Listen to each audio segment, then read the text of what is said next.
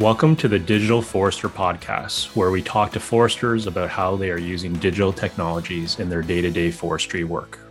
Hey, everybody. Welcome to the Digital Forester Podcast. This is the first one for 2022, and I'm pretty pumped and stoked to have Doug Jones, Senior Vice President from Remsoft. Doug, how are you doing?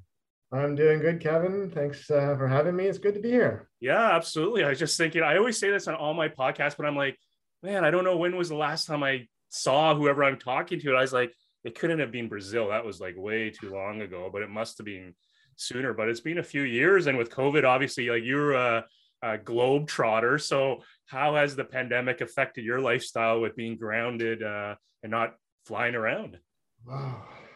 Yeah, that's interesting. I mean, it's been a joy. I mean, we've all gone through this change, right? And it's like, how do you adapt to this change? And yeah, I can remember my last flight was actually in Brazil in 2019, end of December, and boom, 2020 kicked in, and then all of a sudden we're locked down, and it was such a big change, right? It's like, and all of a sudden fear kicks in. It's like, what does this mean? What does this mean for our business and all these things? So it's been quite a ride. We're all been on the same roller coaster, but we're getting through it.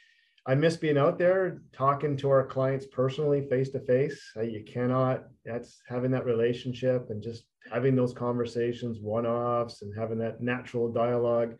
I miss that, but sometimes I don't miss the busyness, the airports, the drag on the body from traveling. But I'm anxious to get back out there again. I'm looking forward to seeing the end of this. Yeah, for sure. And a lot of folks say, you can do this virtual, you use virtual whiteboards, but I'm with you. There's nothing that replaces like minds in a room. That whiteboard marker is ever so powerful now, even though I think all of ours in our office are pretty much dry. We'll have to buy new ones once we fully reopen up. But so for our listeners, this is a guy who would log probably 100,000 miles easy in these tin cups flying around from, Australia, New Zealand, Brazil, like Europe. And at the same time, I remember one trip where I think we were in Brazil, and then the next day you looked all refreshed and looked awesome. And I was like, what happened? And you're like, oh, it's like, I went for my run. So like, are you still training, running? Like you're a triathlete, I believe, like high performance athlete too, right? Well, you got to keep moving. You just got to keep moving, and you can't let you can fall into the trap when you travel a lot, that you can fall into the lazy trap, right? And let your body down, break all the rules. You got to stay on it. And I always found, like, if you're flying, it's always overnight to get somewhere. So you lost a night's sleep on an airplane. You got to get up, you got to get moving, and you got to keep the blood flowing in the body. So that's why I keep moving, Kevin. It's just, it does give you energy. So, I mean, it's when you're in boardrooms all day and meeting rooms all day and workshops with clients, that's hard, so you got to keep moving. So that's just what I do. So that's how I tried to keep refreshed, Kevin. It's just the magic of it all. If not, it'd be a tough journey. Yeah, absolutely. I think you invited me on one run, and I was like, I think I'm going to pass because I'll probably make it like 20 meters, see a Starbucks stop, wave you on, have a latte, and wait for you to actually come back per se. But definitely, so maybe walk us as we think about things. You're based out of Fredericton right now, still with Remsoft. Obviously, we'll get into what Remsoft's up to, but maybe for our listeners who may not know you as well, although I'm pretty sure most folks will know you. Maybe tell us a story how you got into forestry. What was there a spark, a specific moment that kind of got you going? Oh, personally, yeah, that's a really long story. So I'll give you the real cool notes of it. But I grew up in a family of foresters. My father was a forester. He had worked all across the country. Two of my brothers are foresters. So we got dragged across this country, that being Canada, from the west coast to the east coast, back to the middle again. So I grew up in the trees. I grew up in the forestry world. And then when I went on to university, I was determined not to go into forestry. I just was not doing it, So I fought it. And of course, I was in Southern Ontario doing university, more urban, thinking business. That's where I was going. But something was gnawing at me as I kind of grew and matured, is that something drew me back into forestry. And it was in my blood. It was in my veins. I love the industry. I love the trees. That's just who I am. So I stopped fighting it and say, okay, what is forestry? What am I going to do? And I was very interested in the analytics side of forestry. And that's when I went back and did my master's in forestry, kind of a late bloomer. I was probably late 20s when I went back, and just knowing that I needed to brush up and really learn. So The analytics side of things, the modeling, which Remsoft is part of, that's what I was interested in, and I was lucky enough to find a nice home in Remsoft, and just being part of this great family and this great business for me. It's almost 20 years now, Kevin. Wow, 20 years. Yes. That's crazy. Long Yeah, time. when you tell that story, it always makes me laugh. At one point, I think one pod I was on with others, I made the comment, at the end of the day, your parents are always right. You just don't realize it back then. But when they're dragging you around, encouraging you to do these things, they kind of know you already. And so it's kind of funny when you say that. For me, the old man was always like, oh yeah, like go into the technology space. I'm like, that's what you do. I see you working these long hours. I know you love it, but I don't think that's for me. And lo and behold, it's like come full circle. Here we are. But maybe tell us about that journey into Remsoft, and obviously Andrea and Hugo, established names in the forest technology community. Again, I think Remsoft's going on 25 years per se. Maybe tell me about how that We're, formed, the early days. we're close to 30 now, Kevin. I think we're in our Wow. third year. So it's like, you lose track of time, right? As the as the years go by, but maybe you just kind of ignore it. But no, yeah. So the Remsoft was founded, as I said, almost 30 years ago. The owners of the company, the founders of the company, are Andrea and Hugo Funekis. They were both doing their graduate work at University of New Brunswick. So in their roles, Andrea's CEO, she's kind of the business lead. She's always been that business-minded person. On the technology side, Hugo is always that technology person. So he's our CTO, and he's the one that started using technology to solve problems. And that's when Remsoft really started off in fire behavior, fire management software. And that's where a lot of their work was, in producing technologies in that space.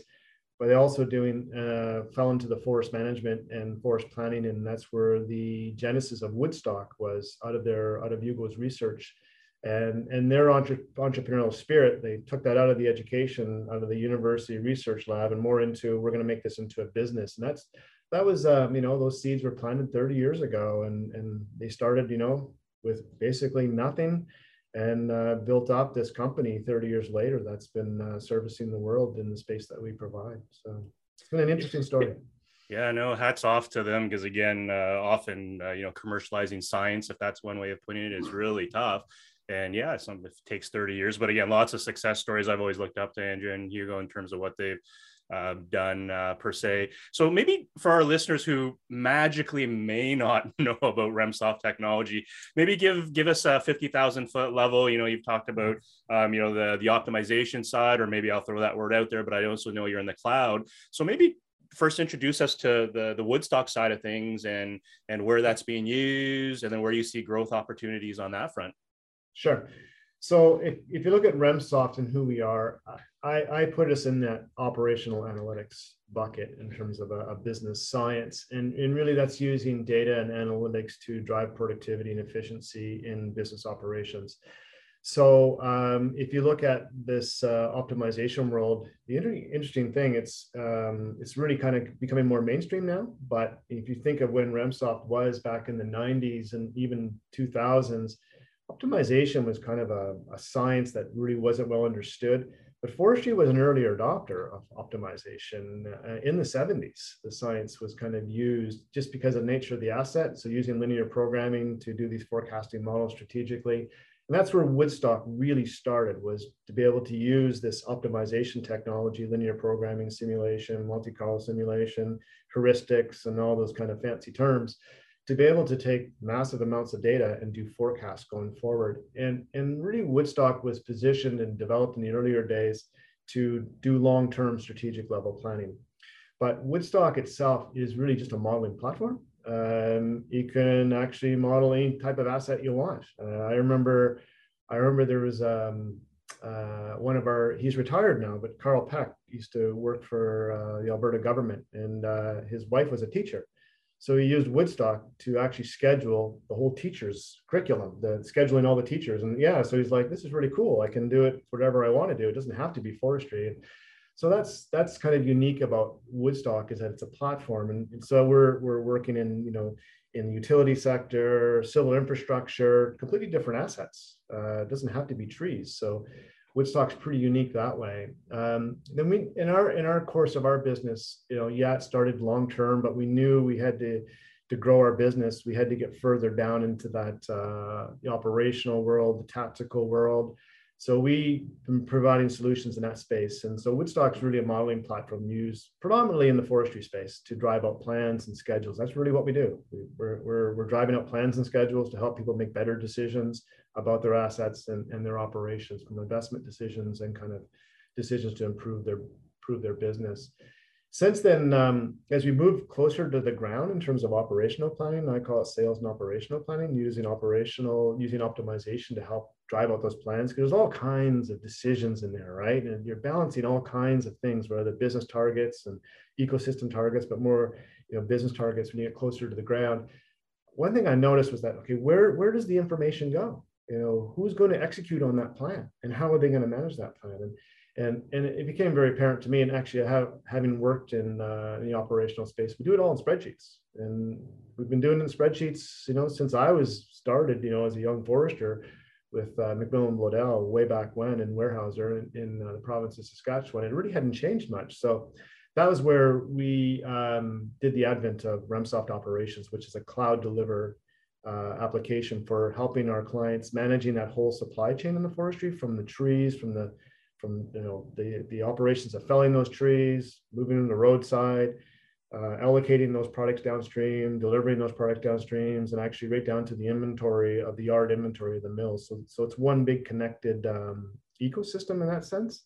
And then that's hooked into optimization and AI to help people make better decisions in the operational front. So it's from that long term all the way down to near term execution, Kevin, is where we're at today. Yeah, for sure. So very cool, and lots of keywords there in technology that we'll dive into to get people's viewpoints, because obviously you and the team, the Remsoft team, are leaders in this space.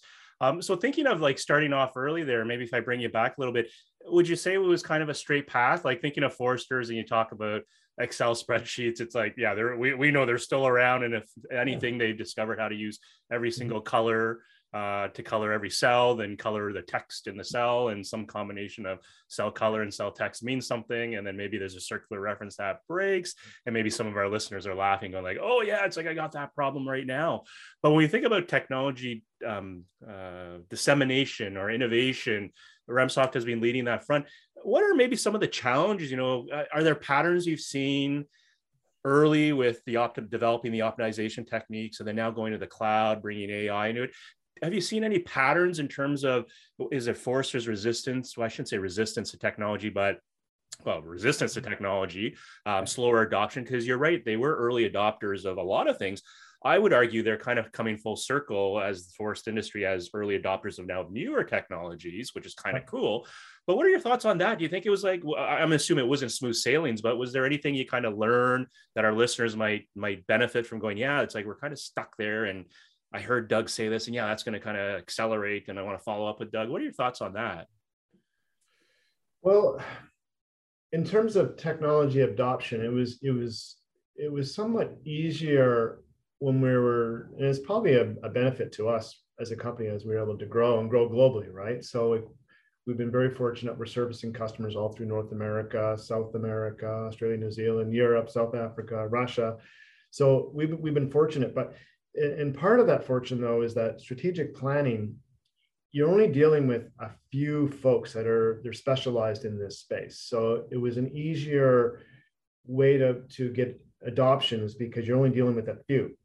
Now, as soon as you get closer to the ground, you're dealing with an enterprise. You're dealing with lots of people who have lots of different business functions. It could be, the harvesting supervisor. It can be the wood flow manager. It can be those who are in sales. It could be procurement foresters, and you got the managers above them. So you got a big ecosystem of people now.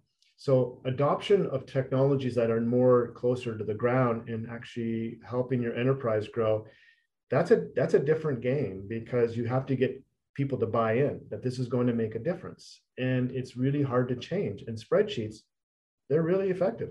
Everyone knows how to use it, and it kind of blows my mind sometimes when I've seen some of their spreadsheets in terms of how they're running their operations. And some of these spreadsheets are 30 years old, and they haven't changed much, and maybe a few adoptions here and there. So it's hard to change.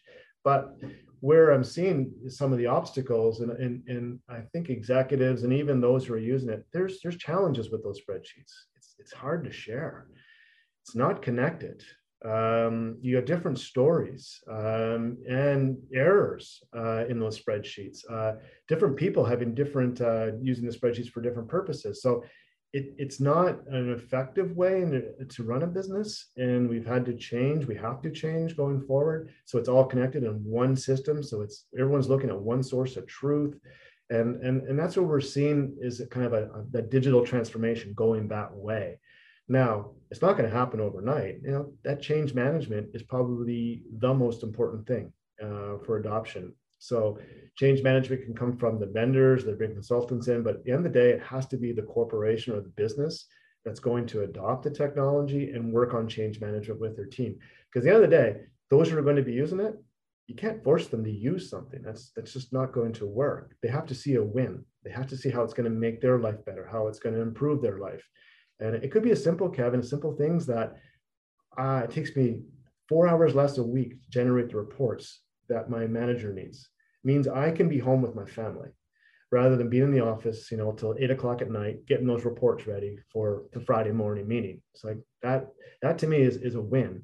Can you measure that in dollars and return on investment? Not really, but tell you what, quality of life and happier people, that's a big deal. So there's a lot of things in there, but I'm seeing it's interesting in terms of uptake, in terms of how you're doing that. So it's a real collaborative process and working with your customers, and partnership is key. Yeah, for sure. Yeah, great thoughts there. Thinking of the landscape, you mentioned that Remsoft, you know, has clients, you know, around the world, and literally I've been to your office, and there's a map there with all the pins, right? And so for our listeners, literally it's all over the world. There's like pins everywhere. It's very cool to see there.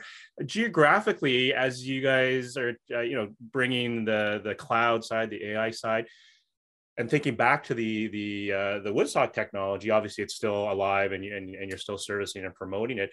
Any patterns you see? I'm just curious, you know, with Australasia versus Europe, Latin America, North America, is there something over the years you find, whether it's a cultural thing or maybe it's just a technology readiness or maybe a risk appetite? Yeah. Anything you've seen on that front? Definitely technology readiness in a big way. This is a little story, I mean, that I've always heard. I mean, and you've known this from your business too, and anyone in the tech industry knows that you're gonna have to move to the cloud. I mean, it's not, and that's not doesn't mean that cloud is the, you know, the perfect thing in the world, but in terms of having systems connect to each other through APIs, you know, it has to be, you know, kind of so much cloud enabled. So we knew that, and so we invested in cloud technology, learning how do we build a cloud platform, and how do we build applications in the cloud. We did that investment 4 or 5 years ago, but talking to the customers, it's like, whoa, no way we're going in the cloud. We're not going near the cloud. It's all mostly around security, was the biggest thing that people were worried about. But all of a sudden, I don't remember when it was, but it just switched. It just said, if you're not cloud, I'm not talking to you. I was like, whoa, how did this happen? It was like overnight. So something happened in the thinking for a lot of folks that it's cloud or nothing. And it could have been more just because it's modern. Then you know, IT groups are going, this is the only way we can operate in terms of making a connected IT ecosystem. And the other point was that I forgot now, but I think they just getting over the hurdle, that the security hurdle kind of got out of the way. And it's like, now this is where we have to go. And it's the only way to kind of really grow that business, because cloud allows you to centralize things, connect things, make things work together. Because one thing, you know, in the technology scape is that, you know, forestry needs a lot of things. There's a lot of technologies. There's not going to be a vendor who's going to provide everything. It's impossible. So it has to be an ecosystem of vendors that can talk to each other. And that's critical going forward. So that's where there's partnerships with your clients, but there has to be partnership with other vendors as well in terms of working to provide that value for the customer downstream. So cloud is probably the biggest thing that I've seen in the recent, and that's been important to our business in terms of how we move our technologies to the cloud. Now, it doesn't mean everything is going to be in the cloud. So if I go back to the modeling and the optimization world, some of that stuff will remain on-prem. and because it's a better place. It's more effective from using the technologies, and it's more effective from a cost perspective as well. So some things will stay on-prem, but it's how do you make the cloud and the prem kind of talk to each other as well, which is kind of a fun journey. Yeah, absolutely. And I don't think there's a right or wrong answer on prem or cloud. And I think the last market report I saw globally was probably about 50-50 split of folks being on prem or versus the cloud. Do you think the pandemic or the ongoing pandemic made it sound like it was done? But do you think that what's the right word? Lit the fire under the bum of some people and made them look at things that foresters take a look at things they might not have thought was possible or was ready to take on, or maybe accelerated some roadmap initiatives? What are your thoughts on that? I think there's a bunch of things going on right now. If you look at forestry in general, if you go into an organization somewhere, like a company somewhere, and if you look at the technology that's in place, a lot of it is quite legacy. It's 90s and 2000 technology. So really in the technology world, it's very old, extremely old, and it's all pinned together, on Band-Aids and pieces, and it's working. It's amazing, but it's going to break. And it's going to break going forward. So I think companies are stepping back on, we've got a risk. And for us to move forward and grow and be competitive in the global marketplace, we have to get better from a technology perspective.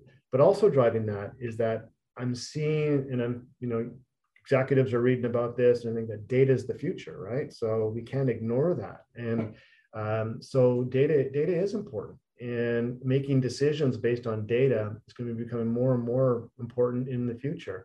So, there's all kinds of stories and insights in data. Even if we look at running our own business, Remsoft, small business, not a big business, but if we start taking what we talk, start doing what we preach, doing it for our business, we're going to learn things about our business as well by looking at the data and doing things from a data perspective. Now you take that to a bigger organization, running really big supply chains in the forestry space, which is hugely complex, most complex supply chain to manage.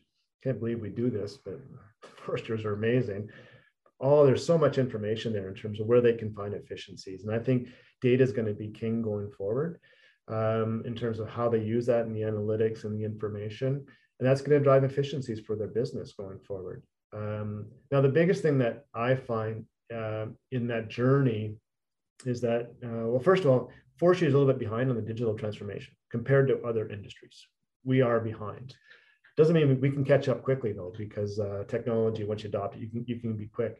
But the biggest hurdle I'm seeing in terms of the adoption of digital and digital transformation is the data. And one thing that's kind of inherent in the forestry industry, there's very little standardization of data.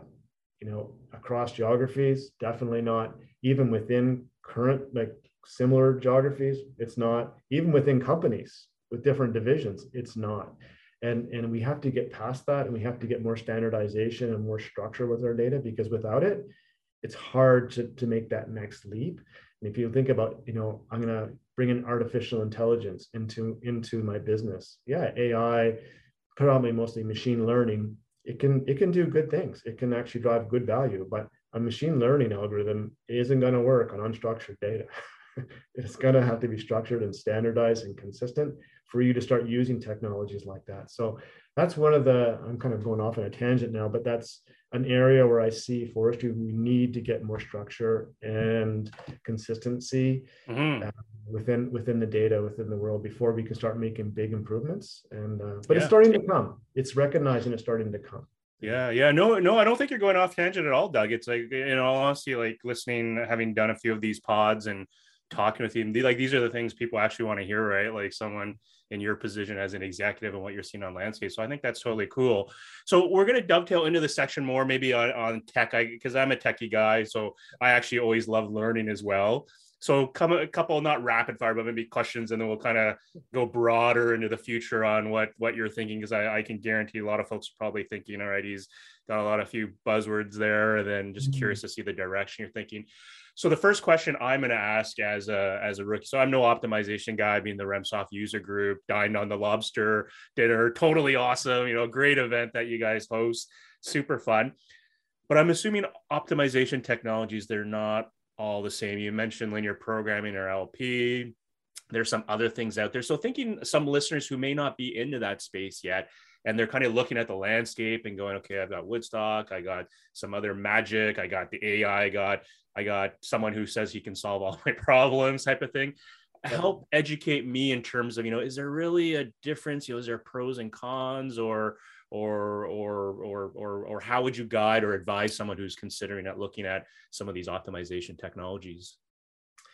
Well, there are different, like the business science we play in is called operations research. And operations research is really about using mathematics and using algorithms to solve problems, right? And there's lots of different techniques out there. Woodstock largely uses linear programming and mixed integer programming, so very deterministic type modeling.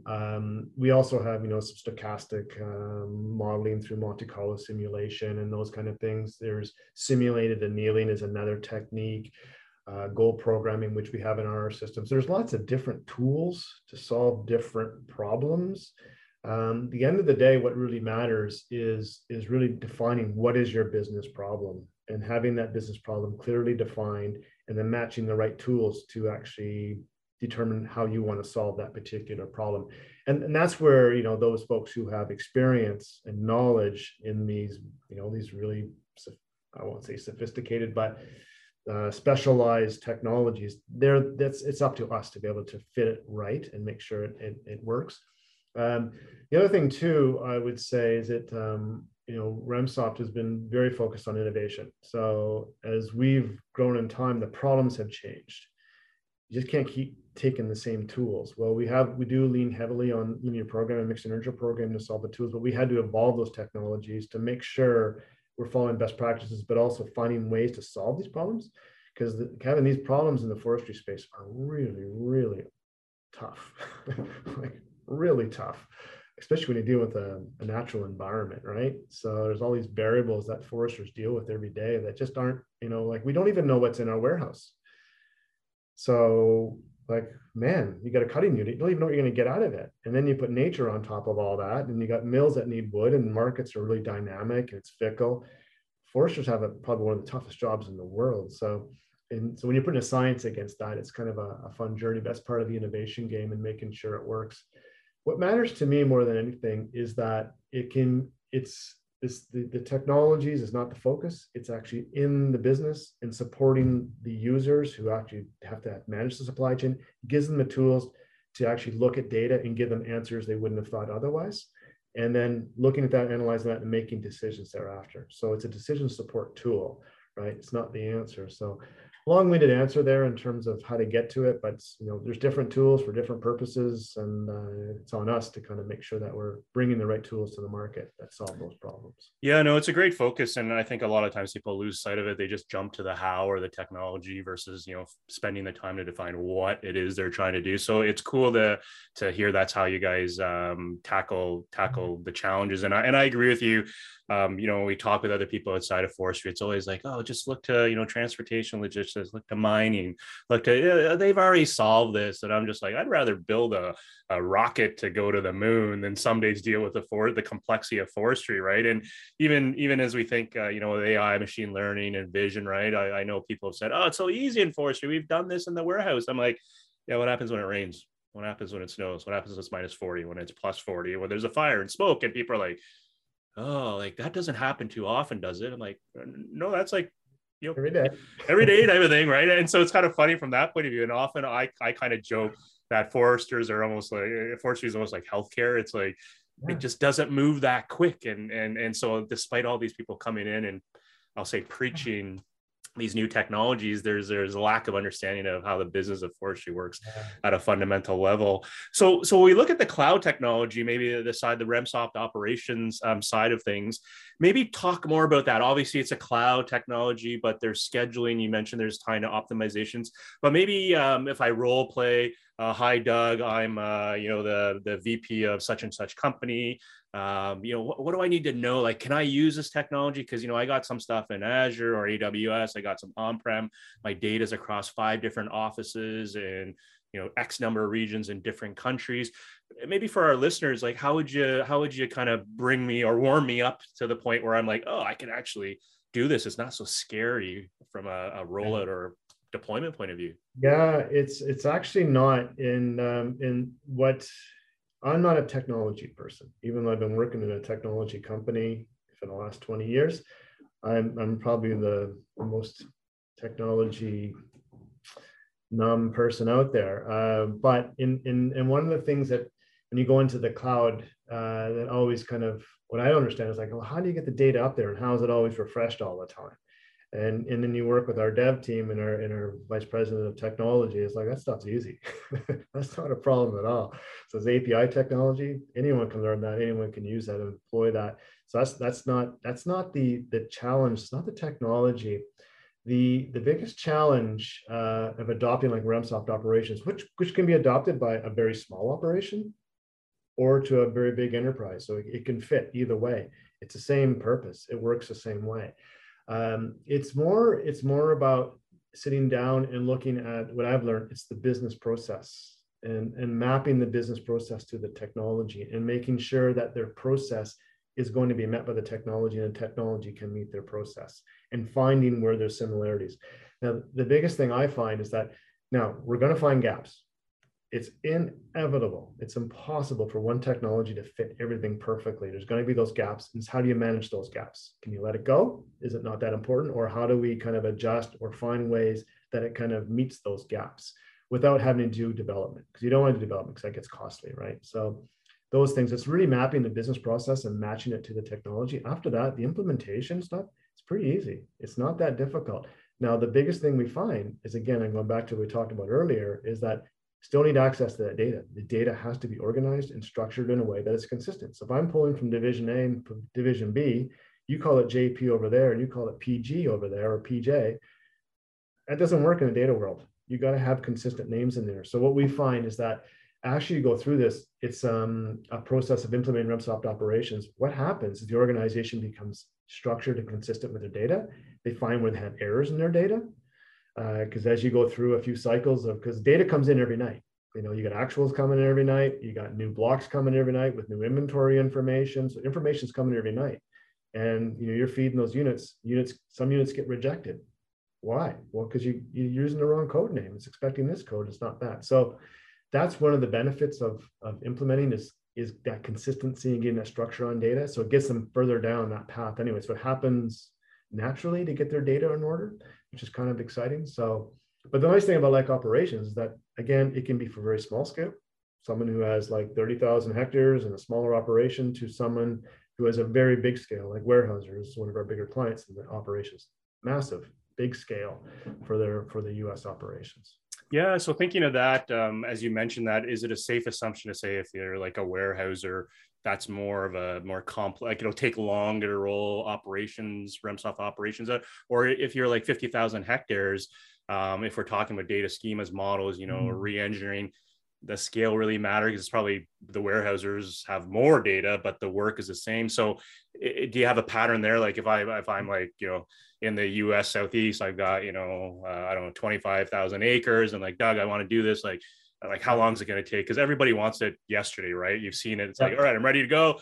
Like what? I can't, it's not done in a week. Like, is there a pattern you can share with the listeners on how long it would take to go from concept to operational? Yeah. And if you look at a bigger operation, right? And the reason it takes a little bit longer with a bigger operation is you're dealing with more people. You're dealing with more nuance. You're dealing with more differences. So you're doing a lot of the people management side of things in terms of the process in division A is a little bit different than the process in division B. how do you bring those two such that they're going to be following a similar process at the end of the day? So it's that change management and understanding how that's going to happen and how that's going to be involved. That takes time, it's the people side of things. And there could be some data stuff too, but everyone is dealing with the data stuff. Smaller operation, it can be lean and mean. It can be up and fast. Like we're talking like less than a month to get a company into their system, into the system, because you're only dealing with a handful of people. Maybe you're dealing with 5 or 6 people, and then only one data source, one way of doing things. So it's quicker to get consensus and say, okay, this match is great. Boom, it gets up into the system much quicker. So that's where I would say the difference is, Kevin. It's not necessarily, you're doing the same thing. The plumbing's still the same. The mechanics are the same. We have 2 different ways to get data up, but it's really the people side of things and the scale of the operations and the differences within those operations. Yeah, it's just amazing to hear you talk, because it's like, we keep hearing about change management, the people side, and even though Remsoft as a technology company, right, it's like, it's always like, well, that hasn't been, like, obviously the challenges of technology, but it's like the people, the business process, the change management, managing that through time. So it's fascinating to hear that. I suspect a lot of listeners are like, oh yeah, I'm in the thick of things right now, and we'll want to chat. But where I'd like to take you now is I'm going to bubble up, because it's the digital forest, we're talking about technology. I'm going to bubble us up to 50,000 feet and then bring us back down as we wind down later on. But thinking of the landscape of forest technology, what are some of, because again, you're an executive, so you're watching things, strategically, always looking out, 6 months, a year minimum out, not in the weeds, operationally on a day-to-day basis. But over your career, it's like, are there some key things that have happened that you're just, wow, it's like, this is totally cool, this is a game changer? And would you say you anticipated it maybe, and you just felt like it was something, it was just a matter of time? Again, with change, it was coming one way, but maybe share some of the thoughts of looking back on your career to date. What are some of those game changer general technology in the forest industry that might have helped getting data into an operations or providing data for woodstock or whatnot? What are your thoughts on that? Probably a bunch of things in there, Kevin. I remember speaking at a conference, I think it was Who in the Forest, in a technology. This was almost 10 years ago. So I was on the panel speaking, and they're going like, what's the future? And I was like, well, that's a big question. But I said, to me, the future is having technologies talk to each other. They have to talk to each other. They can't be working in silos. That's just can't be the future. That was 10 years ago. And we're only getting there today. Like our technologies, your technology and our tech could easily talk together today. Easy. It wouldn't take much, a little bit of work, but it's now possible, right? So that's one thing I'm seeing is the connected digital ecosystem. And again, cloud is kind of enabling that because of the newer platforms and new technologies allow technologies to talk. The other part I've been harping on a lot is data standardization, data consistency, centralization is another piece, that data centralization. It can't be all over the place, get it centralized. The one thing I've always seen as an obstacle for us in terms of our growth, because we're planning and scheduling, we're taking data and turning insights from that data, while the source of that data really matters. And to me, the biggest leap in technology in forestry has been the precision forestry using LiDAR and remote sensing techniques, which you know very, very well, to get into more accurate inventory. We still got ways to go. There's still some work to do, but it's much better than it used to be, right? So that's a big thing. So, because how do you manage something if you don't really know how do you manage an asset if you don't know what you have?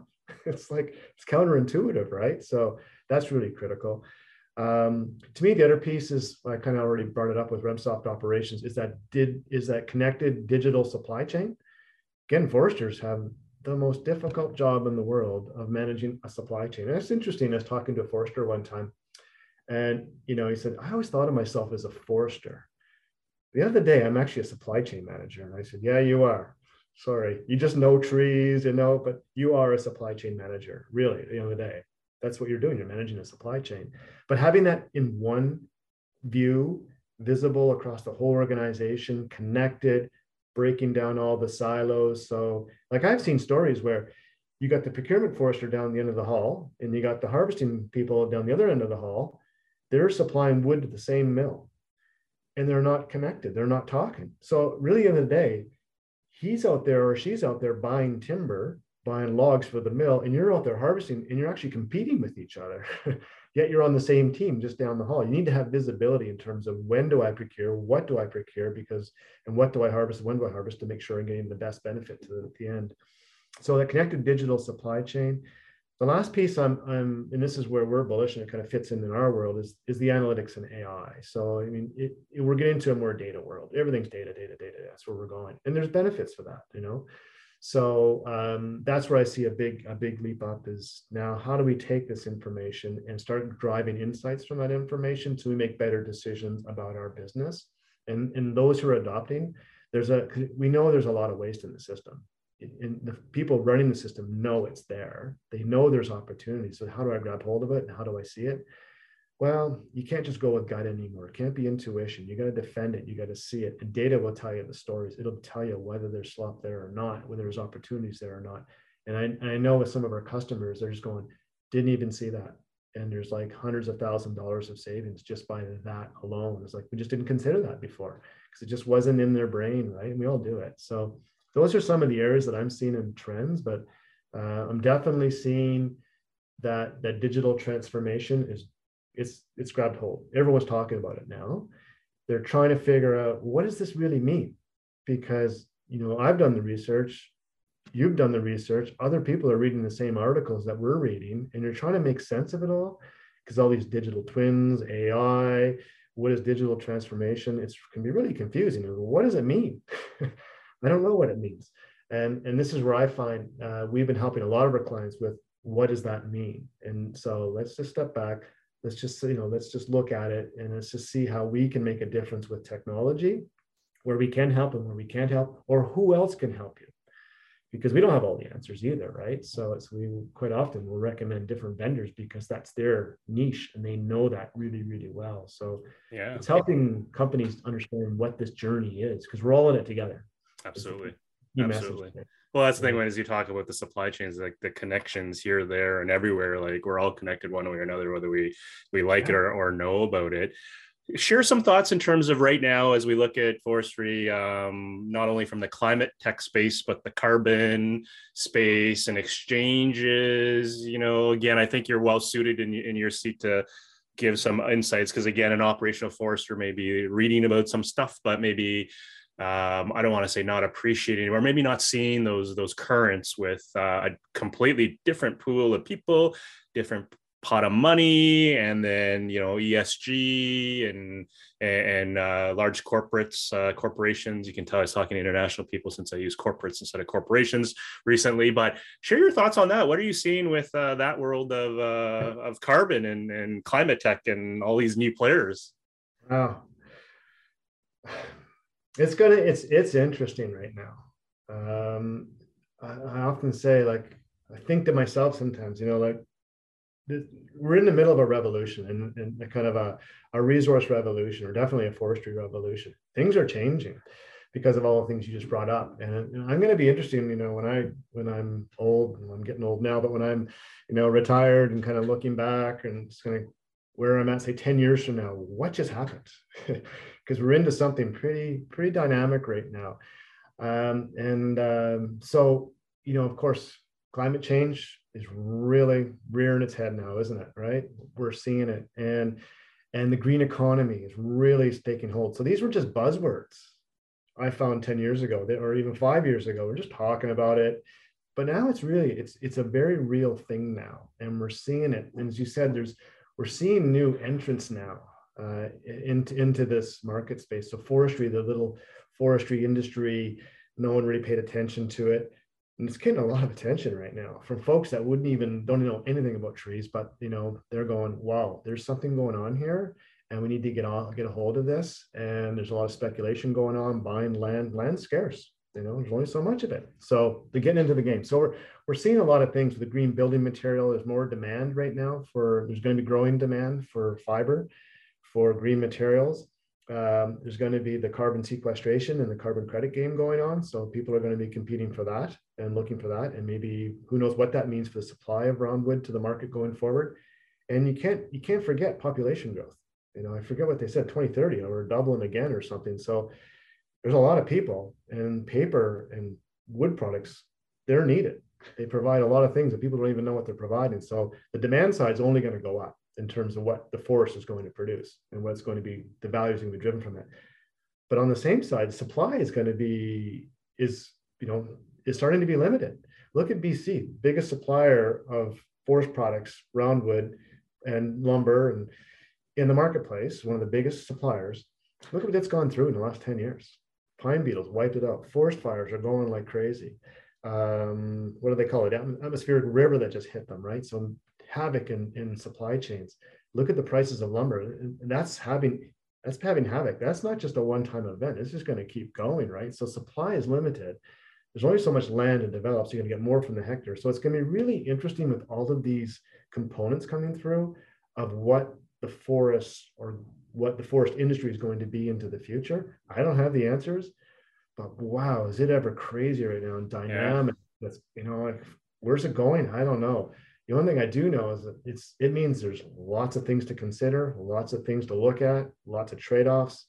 To me, that's a good thing for us because that's where optimization fits in nicely because there's trade-offs. It's absolutely to help you figure out the path forward, right? So yeah, well, it's exciting times, right? And as we talked about earlier, given the complexity already in place, these are adding additional complexity that, yeah, absolutely. When you think about Remsoft technology, it's purpose built to reduce complexity and solve people's problems. So very, very cool. Yeah, it's for my position, it's like, it's really interesting to see like things take off. There's new entrants that, we've never even heard of, right? And then, with the markets, with the amount of, as those folks say, the dry powder out there, getting ready to deploy, the money at play, it's quite staggering per se. But I've always said, with climate, whatever your faith, if we call it that, is, it's like, I don't really care. You're going to feel it in your wallet one way or another. And to your point, we're seeing that with the fires. And it's amazing to think some people I talk to BC, they've been there forever.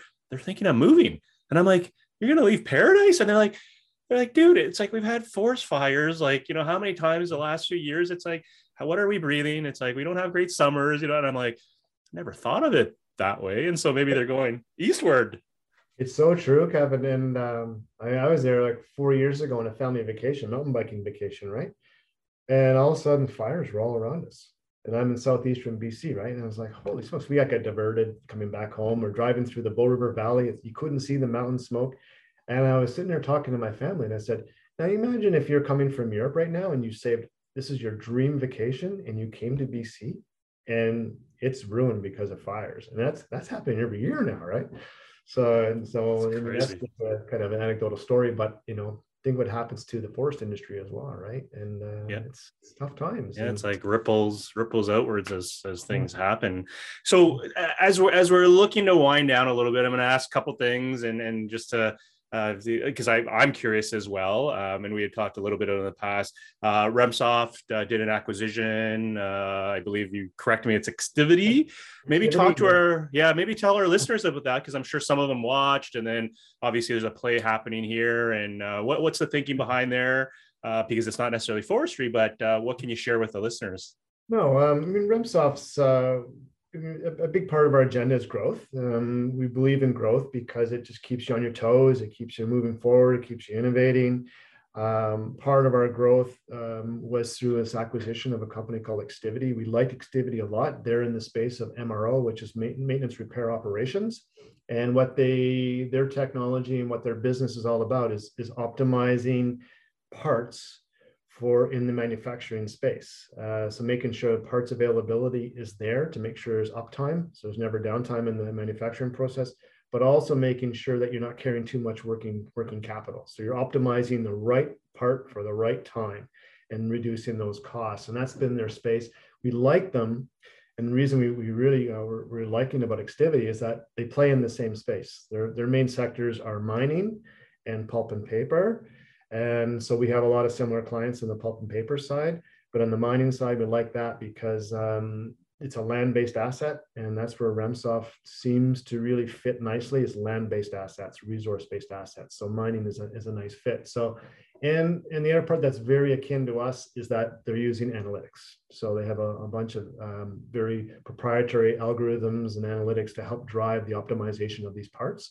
So that fits nicely with who we are and what we are. So it's a nice fit in terms of what we do and what we do. It's a little bit off, a little bit different, but there's a lot of similarities there that makes us excited. And yeah, it's a bigger market area too, which is really kind of pretty exciting. So yeah, so that was part of the acquisition. Yeah. Yeah, for sure. So definitely looking forward to see, the future of Remsoft, as you continue to evolve, grow, and scale going forward. So thinking of technology again, what gets you excited? Let's say in the 3-year horizon, 10-year horizon, and this may be specific to Remsoft in the space you're playing with, and that's totally cool. But is there something that when you wake up, you're like, gee whiz, it's like in 3 years, like the stuff is just going to kill it, and we're going to be a part of that. And then 10 years, is there even something out there that, I know 10 years is far, but again, as executives, you guys have very long horizons that you're always thinking out and playing different scenarios. But what gets you excited thinking of the future? Yeah, so there's a couple things there that I'm excited about. So I can only see 3 years out if I can do that. But one of the things that I really believe in is I'm calling it end-to-end connected planning, right? So it's what that really means is that you got folks driving out strategic plans, and then you got folks driving out tactical plans, and you got folks driving out operational plans. And again, like you got data in silos or business functions in silos, those planning levels can be in silos too. So great, I built out a strategy. This is awesome. Park it, and I go off and do something else. Well, how do you know you're actually doing what you said you're going to do? Are you going down the right path or not? So having all of those different planning levels connected such that the information can flow up and down, to me is a big piece of where that is going to be, and I see that as critical across all of industry in terms of in the forestry space. We do have clients today that can actually move from operations right to tactical and strategic and back and forth. Nice. Which is really cool when you see it happening and you see the benefits, right? So something changes big, they can roll up and run a big strategic plan and roll back down if they have to, right? So so that's one space at the end to end. Then if we extend on that, I just, the Internet of Things, right? So I see the information coming into one central data hub, and it's just fed out to everybody for different purposes. And for us, it's the planning and scheduling. So all of that information can flow in, and it's there in terms of, like in Remsoft operations, actuals coming in off the machine heads, actuals coming off the forwarders, actuals coming off of the trucks, so the delivery. So actuals are just flowing in against the plans, and they can see everything in real time in terms of what's happening with my operations today. And then using that information for better predictability through AI and machine learning. And that's where we're spending a lot of time right now in R&D, is how do we farm that information and serve up insights, not as a project, but as the people running the supply chain. They can hit a button and go, and here's some insights, and here's helping to make a better decision. Like your inventory said was this, it's probably going to be this based on historical knowledge. So it's that space, Kevin, that I'm excited about, is connected planning and bringing in all that information to help people make better decisions in one ecosystem. It doesn't mean it's all Remsoft. It's working with partners to kind of bring it all together. Yeah, very, very cool. Very, very cool. Yeah. So hopefully our listeners, you enjoyed this. As I said, I feel privileged being able to grab your time. So as we look to close, like I always ask fun questions. Like a lot of people are like, where's this coming? It's from left field. And part of it, you may not have an answer, but it's more fun. So Microsoft recently, just the other day, acquired Activision in the gaming. So buzzword, metaverse, does that excite you, or does it, in the context of forestry, do you care, or it's too early, you're still figuring out what it means? Too early. I can't give you any feedback on that one, Kevin. I'd probably look to you to give me more feedback on that one. Well, this is where it's like, whenever I ask the question, then we're into the fungible tokens and crypto. Any thoughts on, because everybody's, thinking about this world right now. Any thoughts from your side and what it means to Remsoft? It's one, well, it's interesting. I mean, I see technology has to get easier, simpler, and fun to use. I look at the people that are coming, like who's behind us, right? So I'm an old guy now, but who's coming behind me? And how they use and interact with technology is very different today than we were, or what I am today. So it's how do you build and deliver technologies that bring value to an organization, but it's also matching the different users coming behind. And it's funny you said like that gaming aspect of it, that might have to be a part of it. A lot more gaming going on. So it has that kind of feel and use of technologies. I don't know what that means yet, But I see that as kind of playing a game, because I keep thinking like, boy, oh boy, there's a different cohort coming and they have different expectations. And they're, it's different. So we better make sure we're getting ready for the next generation of users. They're going to be the next generation of foresters and who they are and what they are. So Absolutely. It's not your old grandma anymore. It's the old Doug anymore. We're not the same anymore, right? Yeah, well, even I feel the age and the bones creeping up on this guy as well. So thinking of people who want to learn more, I know Remsoft has the Remsoft Intelligence newsletter that's going out, and you guys are active in social. But for our listeners who are like, man, I love listening to Doug, I want to get more information about Remsoft, Woodstock operations, or even just to chat with you, what's the best way for them to get a hold of you? LinkedIn, Facebook, email? What do you think? Definitely through all those avenues, Kevin. We got them all plugged in. So LinkedIn is Remsoft LinkedIn site. Website has all kinds of content and information to be able to contact us, reach out via email, doug.jones@remsoft.com. So all of those typical. The only thing, I guess, I'm not a big person is Facebook, but we are on Facebook too. So it's all there, Kevin. So no, we'd love to hear from you. And it's more about just understanding people's journey and where they're going. Because it's like, right? It's like you can only innovate until you know what's going on and what's happening out there. So the more conversations you have, it's more interesting. Yeah. For We're all sure. on the same journey. Absolutely. So there you go, listeners. So if you need to get a hold of doug.jones@remsoft.com. Again, you don't have to go on the Google, try and figure out how to get a hold of this guy. Definitely encourage you to reach out. The guy I've known for years, love chatting with you all the time. So, hey, man, really appreciate you carving out time. I know you're a busy exec, for carving out for us little people in the digital forester to share your thoughts. But thanks so much. I'll give you the closing words. Look, Kevin, we're all in this together. And my closing words is, hey, I love this blog series that you're doing. I love that it's kind of more just laissez-faire, sitting back. I appreciate the opportunity to have this conversation. I just wish we'd have more of them in a real face-to-face time. Soon we'll get them. Absolutely. Be out there again. Awesome. Yeah. All right, Doug. Well, thanks so much, and you have an awesome day. You too, Kevin. Thank you.